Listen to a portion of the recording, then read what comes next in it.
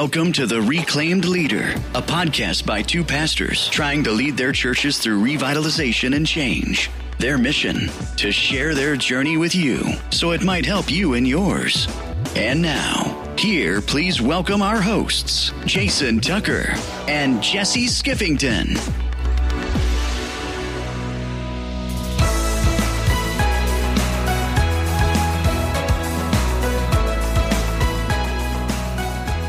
Welcome to episode 5 of The Reclaimed Leader, helping you lead change without losing your roots. I'm Jason Tucker here with Jesse Skiffington. How you doing today, Jesse? I'm doing well. Just enjoying a beautiful day out here in the Pacific Northwest. So glad to be having this conversation with you, and looking forward to it. It's a really good topic today. We're getting into some stuff that I know you're passionate about that matters greatly to churches all across America. So I'm glad for this. So what are we diving into, Jason? Yeah, so we are talking about, we're actually talking with our director of worship for our contemporary service here at Tower Hill, Dan Corboy, and about his process from launch to growth of launching a new style of service in a traditional church, and kind of how that whole process worked. What are some things that helped him in that process, and even what to do, if our listeners hang in there toward the end of Dan's interview, he talks about even what to do when you don't have anybody to be in a band to start with. Yeah. You can actually still start if you have one person, right. If you have one worth leader. Sticking around and listening to that part. Yeah. I really appreciated that, because I think some of our listeners, and maybe you're one of them if you're listening in, you kind of go, great, if you have talent and you already had something going, but where do I even find that person? And I thought he had some really good thoughts about that. So worth sticking it out. Yeah, I agree. I'm really excited to get into that conversation with Dan, but I just want to share, because I think it's good that we share our journey a little bit. I want to share a victory that I just experienced this last Sunday. So there is somebody who has a bit of a reputation for being a complainer in my church. I know it's hard to believe. How would anybody complain in my church? It happens from time to time, as I'm sure it does in everyone else's churches. Anyway, so this woman, an older woman, she came up to me after the service, and she complimented a change that we made in our traditional service. We changed our order of worship a little bit. We made a little change to make it better. And she came up to me and she said, "I just want you to know that I really like what you did." And then she had a big smile on her face and she said, "I'm only trying to say what I like now." Awesome. I don't want to say what I don't like. And I'm like, yes. Oh my gosh. The number of issues and pot stirrings that I know that she was at least involved with in some way. It was like, that may have been the biggest victory of my whole time here at the church. It was so great. And the way she said it was absolutely adorable. That's fantastic. Big smile on her face. I'm only trying to say the things that I like. Yeah, you know what, though? I mean, that represents a culture shift, right? When our people... Yeah.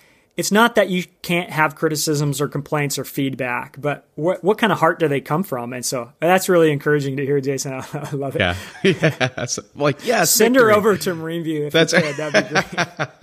Have her rub off on a few folks, but I love it. But so I mean, I'm excited to jump into our conversation. I think launching new services, it has all sorts of unknowns. I feel like when I first was launching a contemporary service in a traditional church, I definitely underestimated the process that it would take to make that happen, the kind of leadership it would take.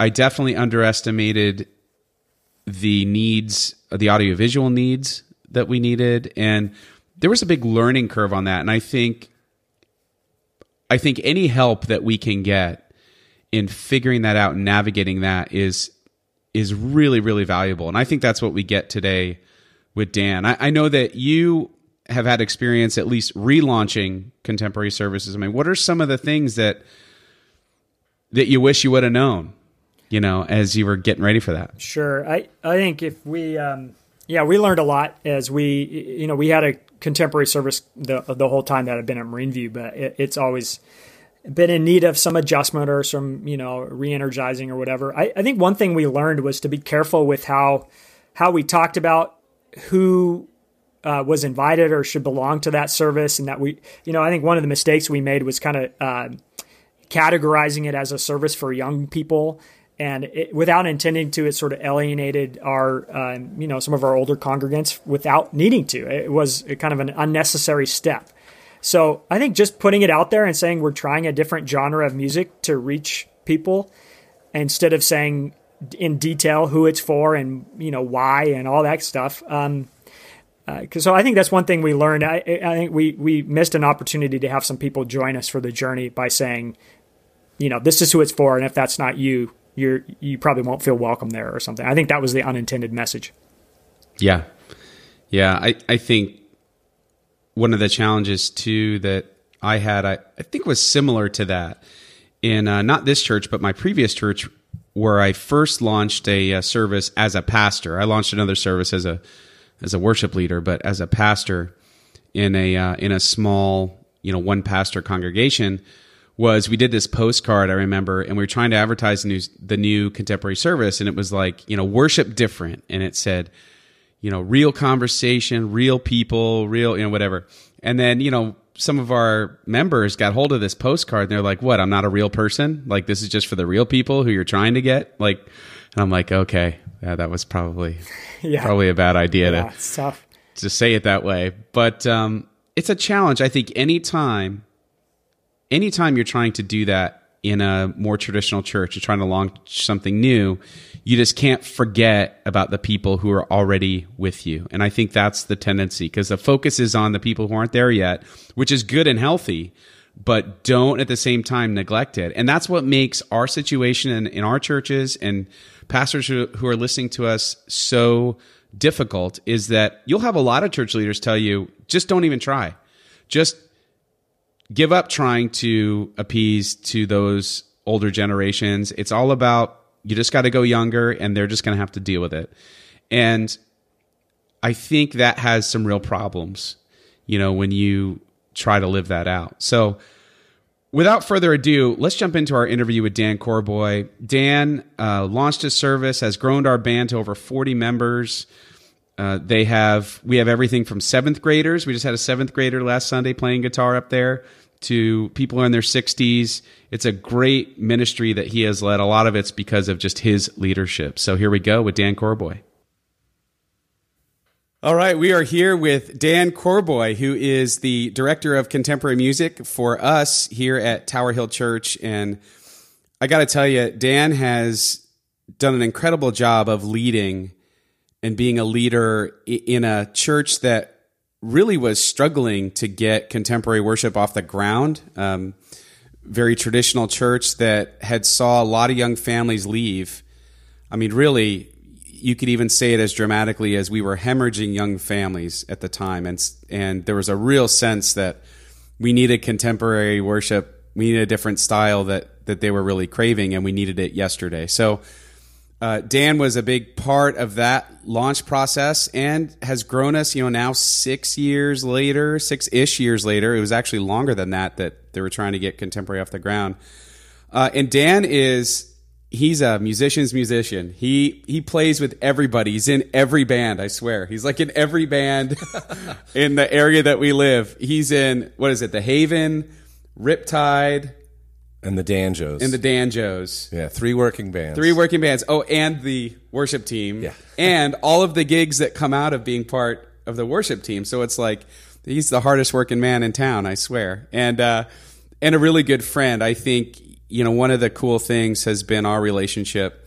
Meeting every week is one of my favorite times of the week, where Me too. we go through the service, we talk about what worked, what didn't, what we want to improve, and that's just been gold, getting that time with Dan. And so I'm really excited to have him here on the podcast today. And so we do want to welcome Dan Corboy. Welcome, Dan. Thanks, glad to have you. And somehow you've managed to survive working with Jason. So I got respect for you right out of the gate, and tells me a lot. I mean, honestly. So, really glad to have you with us. Look forward to hearing your thoughts on how you were part of launching a contemporary service in a more traditional context, and what it's like now. And so glad that you can share that with me and with us, and then also with those listening in. So welcome.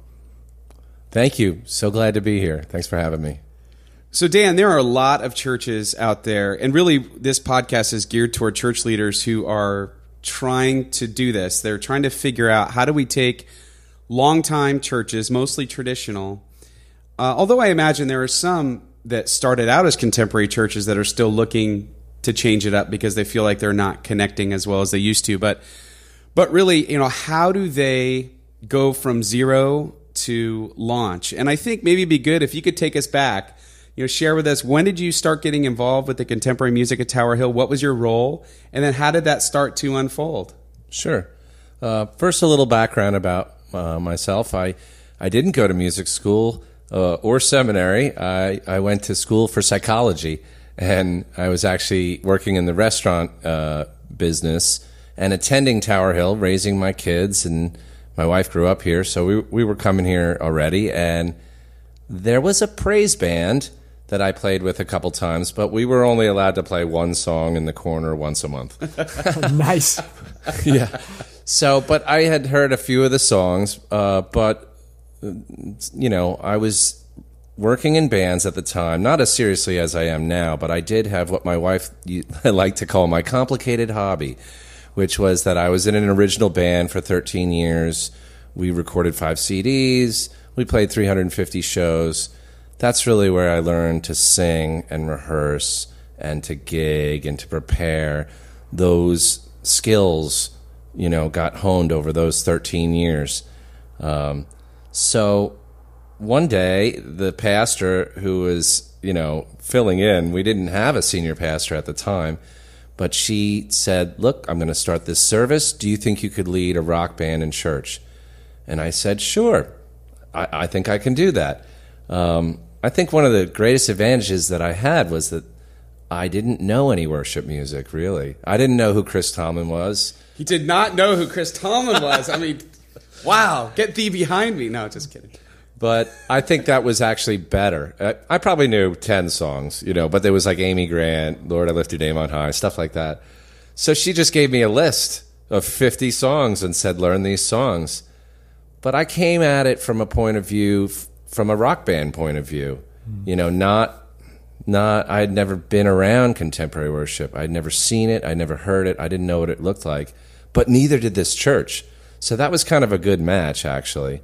And then when I showed up, it was like, okay, here's what we have as far as personnel and gear. This is what we're using. And it wasn't a complete set of gear. So I had a drum set, so I brought the drum set. I had a synthesizer, I brought the synthesizer. There was an old PA system that we mixed from the platform. We used choir mics. It was not ideal. But I did have a bunch of volunteers right off the bat. I had 2 bass players and 2 drummers, and that is, twice as many as lots of churches have. So that was a huge blessing. I had people who wanted to sing and be in the band every week. So that was a great starting point. Yeah, Dan, was the word kind of out that this was going to happen and that you were going to lead it, or was that announced from up front, or was this sort of a covert operation off to the side? Like, how did you get it going? At the time, we were having traditional worship at like 9 and 11, I think, and they decided to, put this service sort of in between in the fellowship hall. So it wasn't in the sanctuary. And yeah, they announced it, and they wanted to see, is this going to happen? And right away, people came. People were ready for it, and it started growing right away. Yeah, tell us a little bit, because I think this is really interesting. Tell us about the gear that you had to work with, and the worship environment of the fellowship hall. So it's basically like a gym with bad acoustics. It had acoustic tiles in the ceiling, but basically a gym. So very echoey and boomy, and like I said, choir mics, condenser mics, not what you're supposed to sing into. And an old system with tiny little indoor-outdoor speakers that were on the wall. It wasn't designed for a band. And there are a lot of challenges with acoustic drums. They were running the words with easy worship from a laptop on a card table right up front. The whole I setup could personally was, testify that is true. But listen, it was more than lots of churches have. So yeah. I felt blessed for the opportunity, and there was support. In that service, there was support. So was it right out of the gate? I mean, it sounds like you had some skills that you brought in as someone who's been a part of a band and knew how to kind of bring a team together. But what was the quality level like right out of the gate? Did it need to be perfect before you launched, or was it people were just drawn to it because it was a new environment and they were ready for that contemporary worship, or was it somewhere in between? Or if somebody's out there saying we can't launch because we don't have the talent yet to pull it off, would you encourage them just to go for it and people be drawn to it, or what's your experience of it? I totally would, because we were not that polished, and it wasn't that great. The sound was not great, but we persevered, and it got better every week. We were learning the songs better and learning how to just make it sound better. You know what? I don't think we should have 4 singers this week. Let's go with 2, or let's try and have some dynamics here. We were learning, how that worked.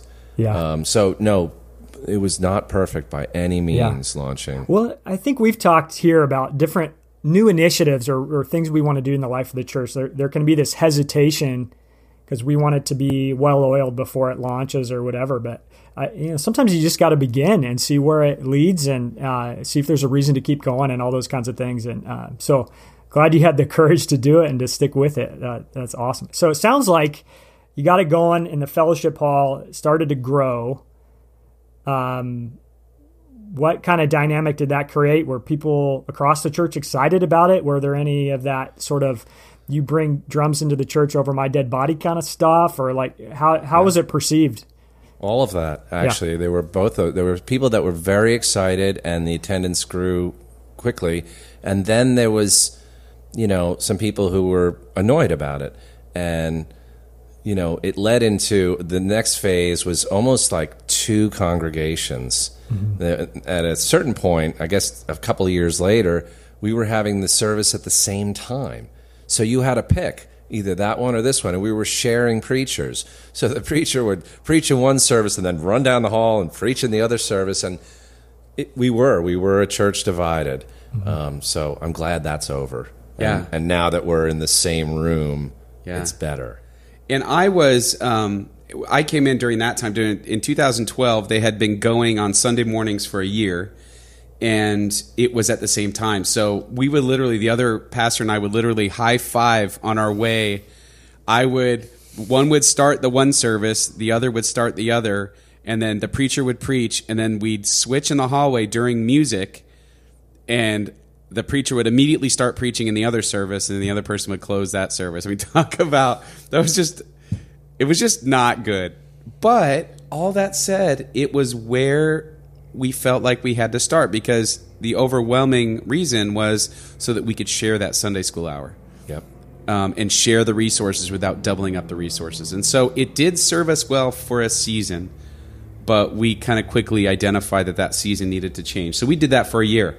And then 2013 is when things really changed. And you can't overstate that the importance of Sunday school, because there was a contemporary service that was attempted a few years before this, and I had small children at the time, and the reason we didn't go is because they couldn't take care of them. So that was it. I mean, it just, it was as simple as that. Yeah, basic fundamental. You got to get that one right. Yeah. Yeah. And then so a year after Jason got here, the equipment got upgraded, and I can't tell you what a big deal. It was such a huge difference to have the right microphones and the right speakers and to be able to hear yourself. I think electric drums might be the number one most important piece of equipment we bought. Yeah. Because they have a volume knob. Yeah. Our music director here would say the exact same thing. It changed our ability to do worship well in our environment. When you didn't have the drums and people going, the balance is almost impossible to get a good mix going when you have those live drums, at least in our space. So it sounds like it was similar for you guys. Yeah. And they're not that expensive. You could get a decent set of electronic drums now that sound really good. And it's not like it used to be where those things were just really what did you pay? Do you remember what you paid? $4 or $5 grand for that, probably somewhere in that neighborhood? No, less like than that? 2,000. Okay. Like $2,000 okay. For the Roland nice. drums. Yeah, I think we found a used set somewhere on Craigslist or somewhere, and same deal. Somebody had used it just a little bit, but so you can find that stuff out there.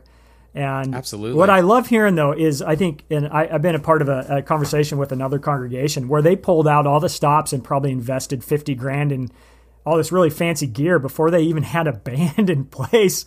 And I love the gesture, and wow, that's really cool. But I think it actually worked in reverse. They had all the right gear, but they didn't have the sort of the chops to pull off a set that kind of justified that. And so people began to wonder, why did we spend all that money, when we got a couple high school kids up there leading praise and worship songs or something. So maybe that's the right way to go. Start cheap and go from there.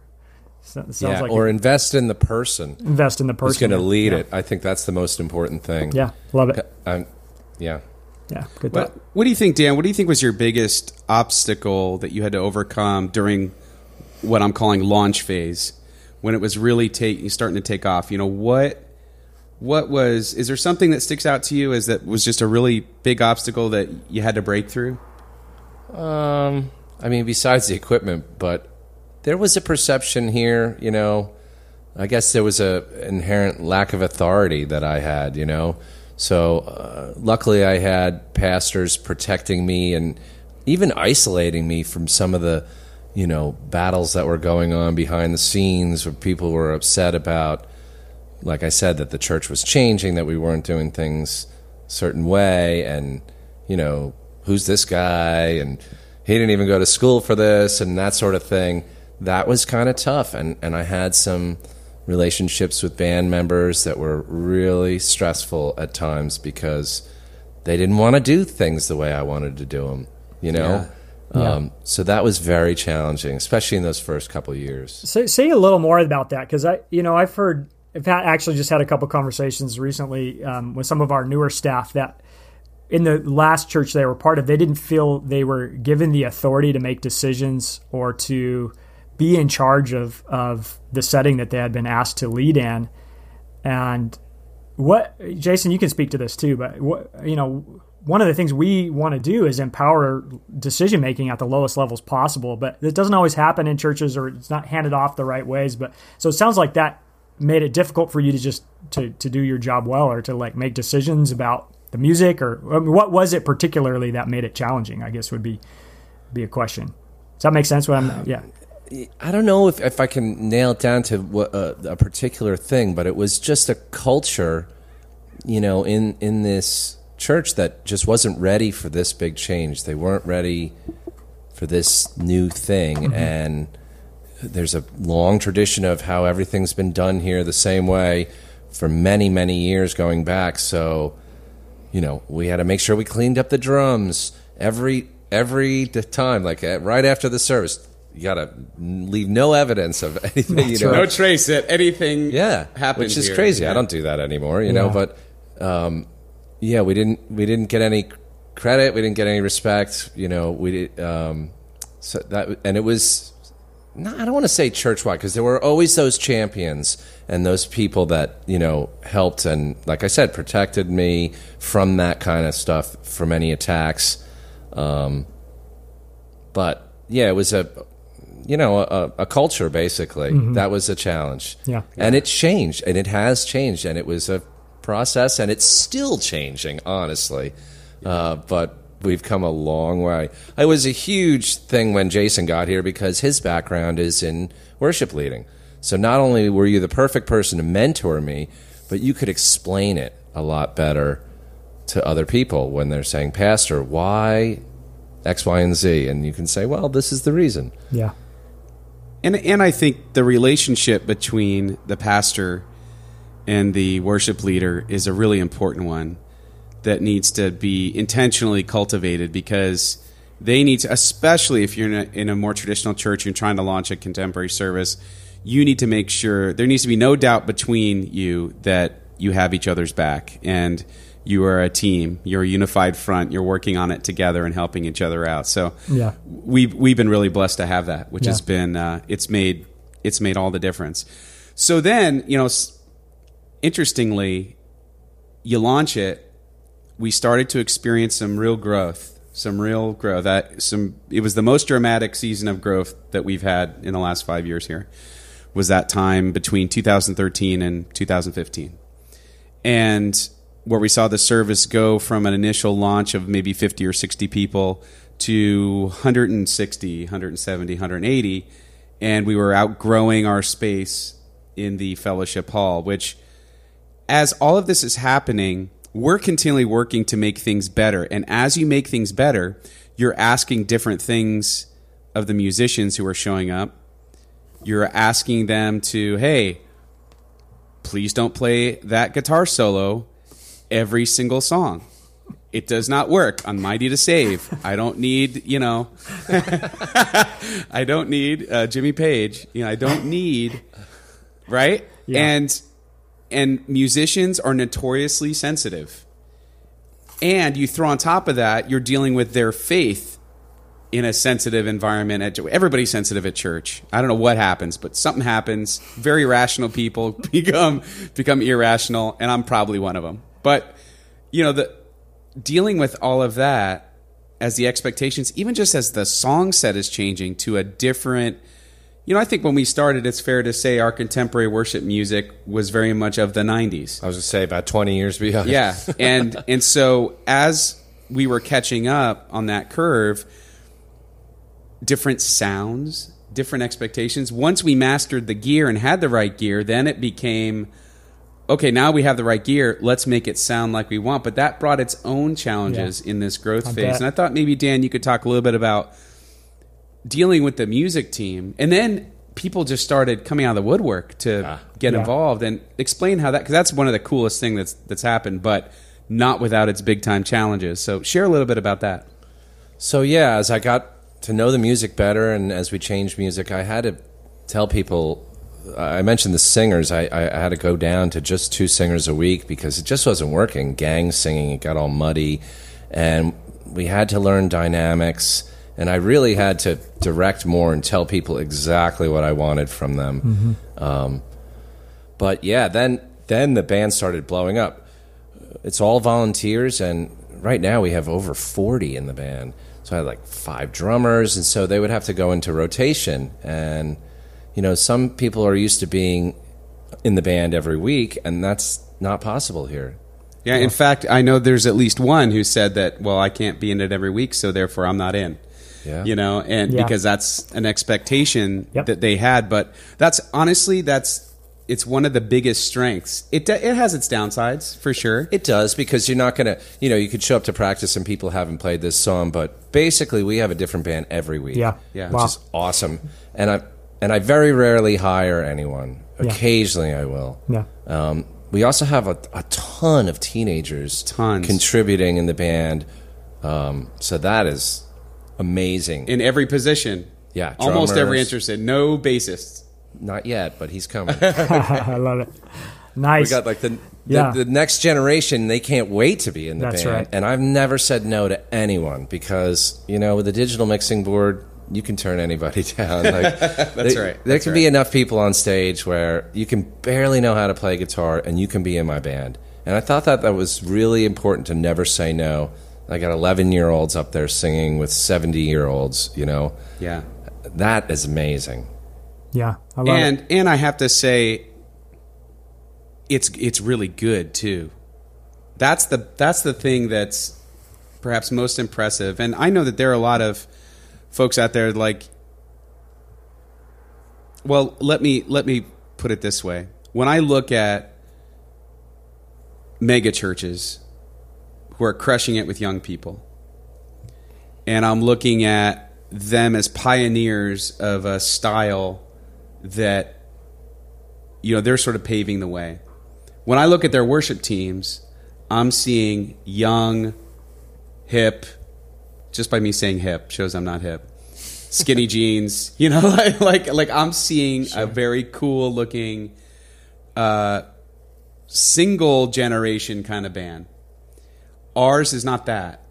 But I don't believe we sacrificed much in the way of quality, which is, how do you do that? Because I know there are a lot of folks wanting to know, how do you do that? Yeah, we have some people, we have baby boomers in the band, and we have, Generation Z in the band. We have everything in between. So how do you do that? How do you keep that do you keep the quality from not being a distraction, from being a good thing, while saying yes to everybody? Right. Well, the equipment definitely helps. That's a huge thing. When everything sounds good, we would talk about, I'll make guitar players use my sauce. I write the sauce. So we have like this, multi-effects pedal, and I decide what the sound is. So here's the sound. Here's the other sound. That's it. Yeah. I don't necessarily... I'll let people bring amps and stuff, but same thing with the keyboard. Here's what I want you to play on this sound, and do it like this. So I give direction. At the same time, I'm going to let it, be open for interpretation because I want that. We don't try and get too technical either. A lot of the worship songs we do are, 4 chords. So you just kind of stick to that, and layer it. Start slow, get to that next level. We talk about dynamics a lot, about when it should be loud, when it should be quiet. I also have 2 rehearsals. I've heard church bands tell me that they rehearse once or maybe not at all. So we have a rehearsal during the week for about an hour. I have the vocalists come early, about a half hour, sometimes 45 minutes if it's a lot of stuff we need to go over. So the vocalists go over harmonies first. Then the rest of the band gets there, and then we go over, our 5 or 6 songs. We only do 4 songs in the service, but if it's a communion day, we'll do 1 extra, and we usually do some kind of prelude that's like, something fun. So we rehearse that day, and then on Sunday morning, everybody comes early, and while the traditional service is going on in the sanctuary, we go back to the fellowship hall where we still have all the old gear from the old service, and we have another rehearsal that morning, which is invaluable. Well, and tell me, really one of the challenges we faced here a couple of directors ago in our world was that things would change from our Thursday night rehearsal to Sunday morning. And it wasn't really fair to the band a lot of the time, or there were kind of substantive changes. And we had to learn a lot about how to manage a volunteer band. And it sounds like you were able to navigate that. How do you stay in touch? How do you communicate with your band? Do you guys use a software to keep everybody organized? You started with, what did you say, easy... What was it? Easy worship. Easy worship. Yeah. Easy what worship. Are you using now? By the way, it's not easy. It's not easy, right? I think yeah. So how do you keep your people organized, and how do you? They're never going to sponsor us. Yeah. How do you? Yeah. They're never going to sponsor you. Well, for production, we use Pro Presenter, but nice. we do have Planning Center, although I don't use it all that much for my scheduling. I do it with a big grid. He's analog. Yeah, I'm pencil because people call all the time. They drop out sick. Luckily, I have this huge stable of people where I can just call somebody up. Or actually, I usually don't call. I email everybody. So, in the late summer, I emailed, okay, everybody, here's my first try at a schedule. And I just throw out a 12-week schedule. And then a bunch of people get back to me and say, no, I can't do this, I can't do that. Mm-hmm. So I switch it around. I do some more emailing. Now, some millennials, email's not going to work. You have to text them or Facebook message. That's right. But that's what I do. That's a big part of what I do, and I do it every day. I'm emailing people back and forth every day. And so I have this grid, and I look at the grid and who's in the band, and then, somebody called out for this week last night, Yeah.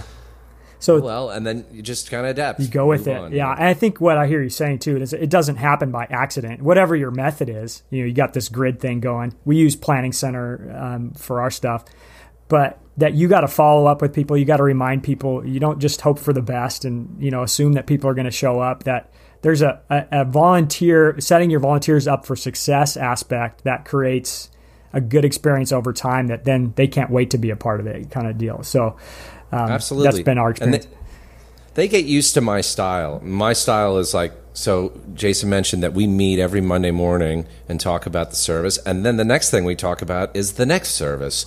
So I don't plan the music out typically not that far ahead, which is great because if we get some idea, then we can implement it that week. So Monday morning, typically, pick the songs. And then Monday afternoon or Monday evening, I send that PDF out to the band members for that week. So they have about 2 days. We usually rehearse on Wednesdays to to go over the tunes. And I also offer, because I'm not a tenor, so I change the keys on a lot of songs. We actually established a congregational note of E flat or D. And I've heard that at conferences too. Don't ask the congregation to sing over a D because they can't do it. Right. You know, it's No beautiful things. Yeah. Man, that's tough, dude. It's like, oh man. And then you got to get but up and I'll preach after singing those notes. It's tough. That's right. That's right. But I tell people, you know, if you want a recording of me singing and playing the song in the key and with the arrangement we're going to do, no problem. I just hit record on my iPad, I sing and play it, and then I mail it out. So a vocalist could get all 5 songs we're going to do, and they could practice for a couple days before we meet on Wednesday, and then they could continue to practice. They call it the Corboy tracks. And, That's right. and some singers have an entire library of those now, and they can just play them along in their car and practice those harmonies. And I'll even do harmony recordings. So this is your part, and then I'll sing, you know, like, Nice. and then it's a good way for them to learn and to practice. But there's an expectation. They're going to get those song lists on Monday or Monday evening, and they'll have a couple days. Then they need to show up, do this work, and then they need to show up early on Sunday. But it makes for a fulfilling experience for them because it's not, you know, they feel prepared, I feel like. Yeah. No surprises. Nice. And Dan, I thought it's important, if you wouldn't mind, share with us, because I think this is such a big part of it, the spiritual part of being a leader of a worship team. You know, so much of it is organization, and then the other part is heart and being open to what God is doing. I wonder if you could just share a little bit, because you weren't a worship leader when you got involved. I mean, really, this was a whole new thing. I mean, you didn't even know Chris Tomlin. No, but, and then kind of where you are now. Now we're talking 6 years later, at least as the director. Yeah. Share that with us if you wouldn't mind. I mean, I've said this a lot. This is where God wants me at this. And it was so perfect. I can look back at my entire life as leading up to this. I mean, my love for music started at such a young age. I mean, 5, 6 years old. And my relationship with Jesus has been there all along. Like, I mean, I was raised Catholic, but I was really engaged at a young age. And it was really important to my wife and I that we, raise our kids in the faith. And not necessarily, I didn't care if we went to a Catholic church or whatever. She grew up in this church, and there were a lot of reasons why we picked it, but it was very important. So music was already a huge part of my life, and God was a huge part of my life. Then this all happened. And then when I look back on all the training I had in these bands, leading up to it, I was exactly where he wanted me. I was the exact right person in the exact right place at the exact right time. It couldn't have been more perfect. And then you showed up, and it was like, here we go. That was like the last piece of the puzzle. I didn't realize I was going to be such a spiritual leader, though. That took me off guard. And the first time somebody said that to me, that I was their spiritual leader, I was like, whoa. So I think it's really important that, a lot of people say that that's our small group. The band is our small group. It's a different small group every week, but we support one another. And, yeah, we always make sure we pray together before any rehearsal. But we also, try and share just life struggles that we're going through. I mean, these songs are our prayers, and they have to be authentic or it's not going to work. One of the filters I put in choosing songs, and this has been for a long time, is that, and it's not 100%, but almost everything has to have the pronoun you. We need to be singing to you, God. Or you can talk about our God, our God is greater or whatever, but most of the stuff is you. So there's a ton of great songs that are about me that we're not going to do. And my relationship with God, that's great and all, but what we're trying to do is And I sent out a great letter recently that I actually resent it from 2 years ago about explaining to the members of the band what our role is, and that is one of servant leadership. We need to be a conduit, and it's very hard to explain that and to understand it because, as you pointed out, it's very emotional, especially for people who aren't doing this professionally. It is the most emotional thing in their lives. Yeah. And you have to understand it's a tough line to walk because you have to be able to perform. You want it to be good, so you need to be good at performing, but it can't be about you. You have to do it with a humbleness. So I've tried to explain that to everyone and talked about what our role is in bringing the congregation to worship. That's it. Get out of the way so you can hear God's word. That's awesome. I think that's so well said, Dan. And I think I want to address something that I think maybe some listeners might be feeling, and that is, okay, that's great. Oh, wait. First of all, Dan is not for hire. He's already happily employed, if you couldn't tell, here at Tower Hill. But I think a lot of people are thinking, okay, that's great. You had a Dan. Mm-hmm. Like, you had somebody that had all this experience. How do we do this? We can't even identify somebody who is doing this. Or maybe we have somebody, but that's it. We don't have 2 drummers and 2 bassists. And, I could see the negative response because it's born out of a frustration. Like, we just don't have those resources. Maybe could you share a little bit about, I know you have a little bit of a growing edge. We're doing a new kind of worship service that we're doing Sunday nights, and it's seasonal. And you've also been helping lead worship for our teenagers each week, and it has birthed a new thing for you that you are working on now. But we were talking earlier about how this could be the kind of solution. It's actually not a new solution, but in a new way of how can you do it when you just have one person? So it started with GarageBand on my iPad and just messing around, which is basically like a toy, but you can do some pretty cool things with GarageBand. So when we talked about launching this new service with a kind of a coffee house feel, I said, well, why don't I program all the tracks to the songs that I could sing and play guitar along with? And it worked great. You just go in, you make a drum track, you do the bass. I know the songs really well, so I just follow the chart, and then I sing and play along with them. That's just me doing everything. And now that we're in the second season of this new service, I'm doing it on the real software, which is Logic Pro, which is like the grown-up version of GarageBand, but it's limitless. You can record vocals, you can record guitar, bass, you can do hip-hop drums, you can have crazy synthesizers. It's like any palette you want. So really, one person could do it. Yeah. I'm doing it, actually. I know one person could do it because I'm doing it. That's how I do our youth group now. And we had a session last week where we had 25 minutes of music, and I programmed every bit of it. I mean, I played guitar and sang along with it, but it was cool. The kids really like it because I'm using very modern sounds and putting like just a different twist on things. It doesn't sound like the band, but it is live music because I am playing along with it. Right. And that's a big difference. Yep.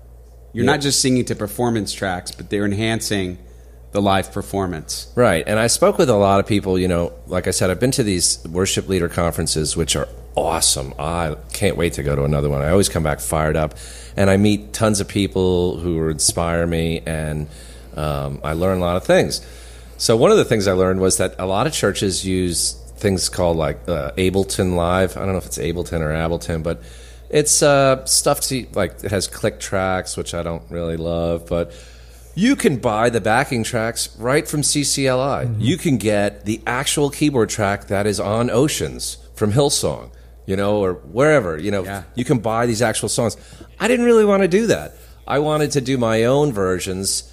This one has a slightly faster tempo, or maybe I have some cheesy 80s keyboard in there. It kind of gave me the freedom to make it my own and keep it kind of original, put an original spin on it. And the software's, it's not, there is certainly a learning curve, but anybody who's, worked with music can probably figure something out. Yeah, so that's very exciting. I'm really excited about that, and I think it is a way for someone to do it by themselves. Well, what would you say to church leaders who they've been thinking about this for a long time, and they're trying to identify who that person could be to lead the music? What should they be looking for? Wow. Well, I guess it would depend on, every situation is different. Ideally, you get somebody from your congregation. I mean, that would be great if somebody was already there. Some kind of experience where they've played in a band before. I think that's huge. But if you don't have somebody in your congregation, I think you can go out and hire somebody. You could find, the kid who's in a band down the street at the bar and say, and if you don't have a certain member of the band, that's another way to get it. Like, look, we don't have a drummer. We need a drummer. Let's go out to this club and see if this guy wants to do it. He's 22. He'd probably love to make $70 on a Sunday morning. Yeah. And that's not a permanent solution, or maybe it is. Maybe he starts bringing his friends. I think it's most important not to be afraid to try certain things. And the first few times that I had some kids in the band, that was really, nerve-wracking. The one kid comes to mind. He was about 12. He wanted to play drums. I let him play hand drum for about, 4 months. Then I started, but like one song. Yeah. One song out of the set he got to play. And then he could get behind the kit for one song. And after a year and a half of that, I let him play a whole Sunday. And now he's one of my best drummers. Yeah. Now that he's 16, Yeah. Let that kid up there. I know a local church who's struggling to start a service. They're doing a blended service right now. But he says the only drummer he has is the 16-year-old kid. And I'm like, so? Let the 16-year-old kid do it. If that's what you have, then that's what you should go with. Yeah. Nice. And if you don't have those people, I think you can find them. They don't have to be from the church. They can be from the club. Yeah. I think one. I got all sorts of people coming in. Tonight I have a Jewish kid coming in to mix us. Why not? Yeah. And he is like a total practicing Jew. He doesn't have a problem with it, and neither do I. I love it. Well, tell us a little more about that, Jason. We've had a lot of conversations, Dan, you chime in too, but does somebody need to be like a mature, committed follower of Jesus to be in your band? How do you guys tackle that? I know the answer. You're already shaking your head, and we've had this conversation, so I know what you're going to say. But share a little bit about that, because that's some of the pushback we've gotten when we've invited people up front to lead from behind the keys or at the bass or even singing, and they want their Christian credentials or something. We feel it's a good outreach, but how do you guys tackle that? Well, it's each pastor and church has their own feeling on it. I'll just tell you my feeling bluntly. I think it's absurd to demand certain Christian credentials of band members. I think it is essential to request that of the worship leader. Mm-hmm. But as far as people jumping in and being part of the band, that is an outreach. It is incredible the number of people who are involved in music who otherwise would not be involved with the church, who are making connections, who are singing these songs, and I do believe you can see their faith moving toward God. Isn't that what we're supposed to be doing? And not for nothing, a lot of those musicians are better. That's right. They're just better music. Like, they're coming from Music Land. Like, they're going to give you an even better worship experience. And at the same time, chances are much higher they're going to go closer to God than if they weren't a part of things. I'm just a huge believer in you get people involved early and often, and they don't have to take a spiritual quiz in order to qualify. If they care enough to be there, they get to be there. Sure. We adopted a phrase about 4 years ago. I think we might have borrowed it from Andy Stanley. I don't remember. Probably so. But it was, you can belong before you believe.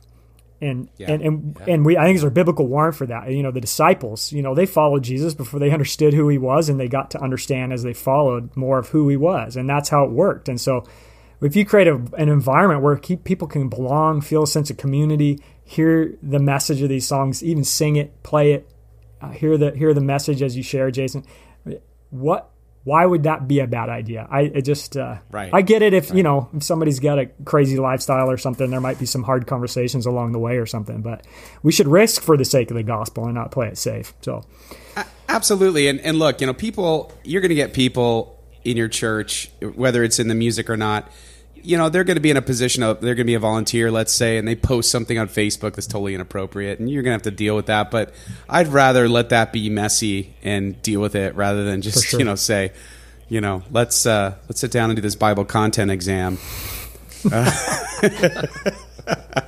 Because we know how those go. Sure. It's a real measure. So I want to get back to Dan, you were talking a little bit about where do we go to find leaders or somebody to come and step in and kind of help get started or maybe take us to the next level. And, at some point, Jason, we'll have Larry on from our end, but he was a Home Depot manager who had a band background, just like you, grew up in his 20s playing in bands and all that.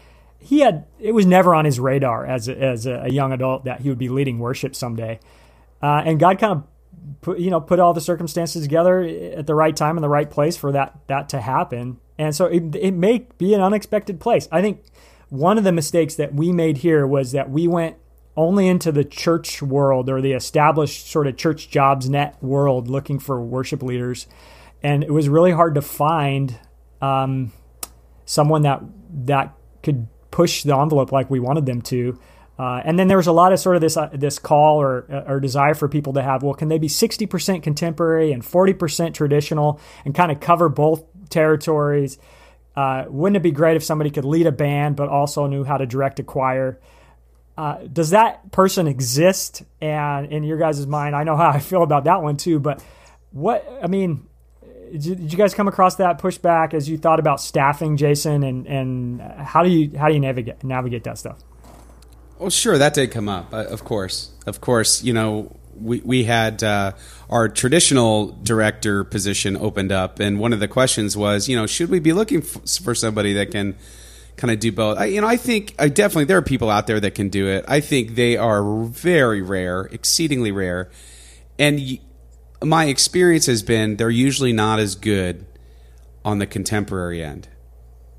The reason is many of them, especially they've been trained in instruments like organ and other things. There's actually one that comes to mind who's a friend of mine who I know is good, who started as an organist and traditional director and now is a church planner and leads a worship team. But those are very rare. And the reason why is because usually, whether it's traditional or contemporary music, that's the music of your heart. And it's rare that there will be an equal love for both. And whichever one has the more love gets more of you. Mm-hmm. And I think that leads to a lessening of the impact of whichever style gets gypped. Sure. Yeah.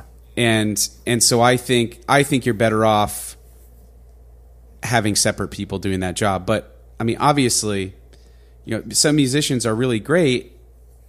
My suggestion would be if you have a traditional director who's got the chops to pull it off, that they really immerse themselves in that music, that they go to conferences, that they really learn that it's not just about the notes on the page.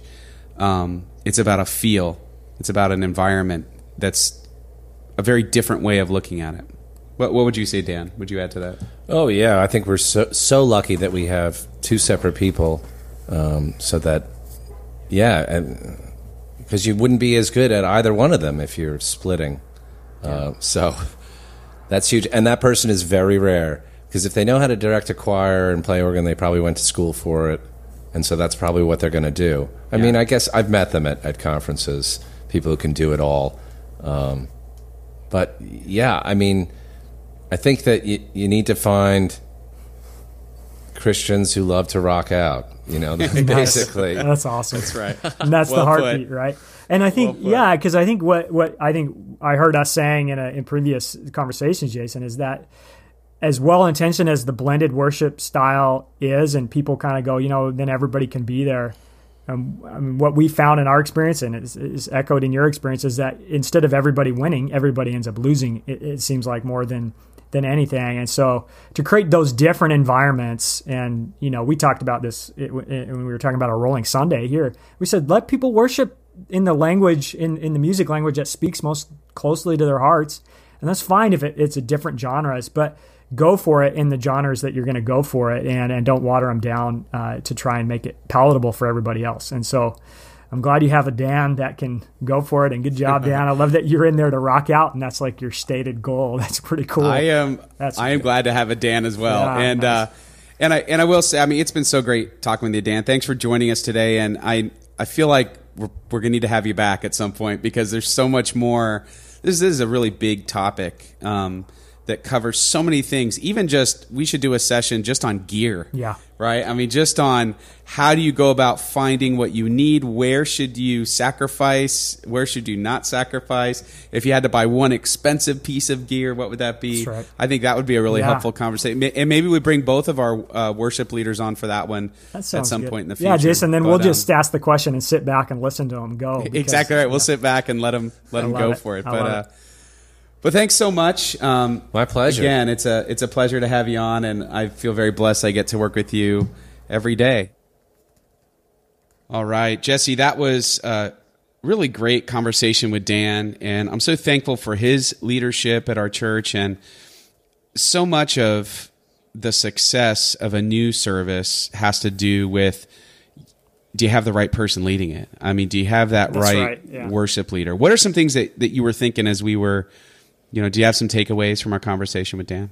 Absolutely. Well, one, it's really fun to hear you talk to each other. Clearly, you have a good relationship, a good friendship. You value each other and what you're trying to do. And I think that's foundational. We got to have trust with each other and all those kinds of things to make a great team. But I was also really encouraged. I love hearing stories of how God works through somebody's life to prepare them for his opportunities down the road. And someone like Dan that was playing in bands and doing all the stuff that I'm sure his parents were like, where's this going to lead you in life or whatever, right? Sure. And here it is. It yields this amazing gift to the church down the road for the sake of what God is doing. And all of that experience now is being put to use for a great purpose. And so I'm just encouraged by that. And I think what maybe the takeaway is to be on the lookout for unusual talent, or the people that are doing it that maybe are not raising their hand and running to the front to say, call on me. Usually that's a red flag for please don't, kind of thing. But to hear Dan, and his experience and how he got involved, I think it's fantastic, and I love it. So I was encouraged by it, and I'm glad he had the courage to step in and begin to lead and see where it goes. And so there may be folks like that in your community, in your church, that are waiting to be asked or thinking to themselves, that's not me. I don't know how to raise my hands up in front of people and, lead and guide through worship or something. So I think that's, just keep your eyes open for those kinds of things, because I love what he provides. Yeah, and I think one of the things that I was reminded of as we were having our conversation, and I was listening to it again, was just to start where you are. And to trust that God's going to bring to you exactly what you need, because he wants your worship to succeed probably more than you ever will. He already has people in mind. He has people lined up who are the right people at the right time, and to really trust that, because it's easy for us. I mean, that sounds like pastor speak, and it's things that we say to each other. Oh, the right person, you just got to... Truly, that's true. On every level that I've experienced this, God has a wonderful habit of bringing just the right people at just the right time. Yeah. It's a trust thing. It really is. And I think I would just say this, and this is maybe a little bit of a soapbox, and this offends somebody. I apologize. And Jason, if we need to edit it out later, then we can. But when we were searching for a worship leader here at Marine View, we were just so stuck, because the people who are out there looking for jobs, who had worked in ministry there was just so much baggage that they were carrying around with them. And I don't know how else to put it. I mean, there's just so many scars and so much the challenges. And then sometimes, honestly, the talent pool wasn't there. And we would interview people and they would come out and we just say, they just don't have the skill set to lead a band. They might have the right heart or desire. We ran into a lot of singer-songwriter types, which are really wonderful people or passionate about music, but can't organize, anything. And so I think that's where, the trust factor, that if you can find that hidden talent or that person right in your midst or somebody close by and then develop them and coach them and lead them, maybe that's the right approach. We were really shocked by how God provided in our context. And, obviously Dan was somebody there that God had in mind. So anyway, there's isn't that funny how shocked we are when God pulls through like that? Yeah, right. Why are we always so shocked? Well, I tell you, everyone who's listening, I hope that this not just this episode, but this podcast is helping you in your ministry, that it's encouraging you wherever you are. And I just want to ask, if this is something that's really encouraging you and lifting you up and helping you out, if you would do us a favor and leave us a review. Leave us a review on iTunes or Stitcher or Google Play or TuneIn or whichever platform you like to listen to us in, that you would leave a review and help kind of boost our ratings, really so that we can be seen and show up in lists so that people can find this podcast so that we can be a help to others. I mean, that's really, if you want to say that if we have any ambition of this podcast, it's that it would help as many people as possible. And that only happens when the word gets out. So if you could help us out and leave us a review, that would be awesome. We would love that. And cool. Also, we're going to include in the show notes of this episode, we have some resources that Jesse and I both use just to get you started on where do I find media for contemporary worship, where do I find song charts, just going to give you a real quick list and provide those links in the show notes. You can always find the show notes on reclaimedleader.com. Go to the podcast link and scroll down. You'll see the episode number and the show notes right after it. But we find, at least at Tower Hill, we find our media at worshiphousemedia.com, motionworship.com. We get our song charts mostly from CCLI Song Select. Also, Dan, he kind of writes his own charts. He listens to the music, writes his own charts as well. And then we use our media software is ProPresenter. We switched to ProPresenter from Easy Worship because we found that wasn't easy. And also there's an app, an iPad app. If you don't have a band, just have one person leading the songs, even if you don't play an instrument, but somebody can sing, there's an app called Worship Band in Hand. Again, we're going to link to all this for you. But for a fee, you can get all the performance tracks of different songs, and you can lead worship just right from your iPad. So we hope that we can keep providing you with information. And if you have any questions, please reach out to us. We're happy to answer anything. I don't know, Jesse, if you want to add anything on that. No, I think you hit kind of all the high points. And if you have other resources that you use to find media, we're always looking for more leads too. So, those kind of our main sources of media and stuff as well, Jason.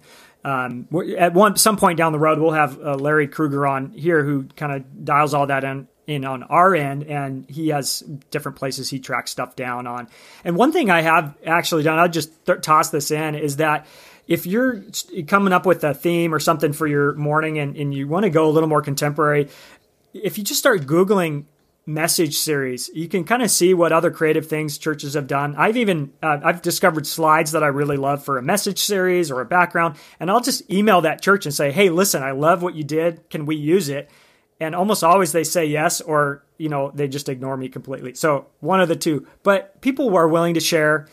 We've used North Point resources from North Point Ministries down there in the Atlanta area. So there's just lots out there. It's good to get connected. And I would point ahead, Jason, to some upcoming episodes. Is there anything else to add on the resource side first? And then we can kind of tease a couple of those No, I think things. we're good. Go for it. So you're going to want to come back and listen in. We're going to have a couple of great conversations coming up. One's with a good friend of mine, Scott Badish, who works in the PR world, and he's going to share some with talking points and how do we message and how can we get the word out about our churches and things. He's really great. But then this is the one that scares us to death, Jason. Yeah, it sounded like a really great idea about an hour ago, and then it's starting to sink in. But we're actually going to have our wives on to share with you and maybe to have your spouses listen in if you have them, or but what has their experience been to be married to someone trying to lead change in the church? So I'm scared. Yeah, I'm just going to say it. I'm scared. It's going to be great, though. It's going to be great. I'm so glad. It's going to be great. Yeah. Well, we were joking around. We could always edit anything out that they say, but then they're going to listen, and then we'll be even more. Yeah, we're going to be even more trouble. So, no, honestly, you'll love it if you want to tune into that. They're two amazing women who have been a part of our lives and our journey, and have a lot to say and a lot to share, and honestly, sometimes have better insight into what's actually happening in the church than I do, based on kind of leading from up front. So, I think we're going to call that episode "Leading from the Back Row." So come hear more about that. All right, folks. Well, we do hope that you'll join us next time, and hope that this episode has helped you lead change without losing your roots. So I am Jason Tucker, and this is Jesse Skiffington, and we will catch you next time. Thank you for listening to Reclaimed Leader. Join us next time for more insights, interviews, and resources to help you in your leadership journey.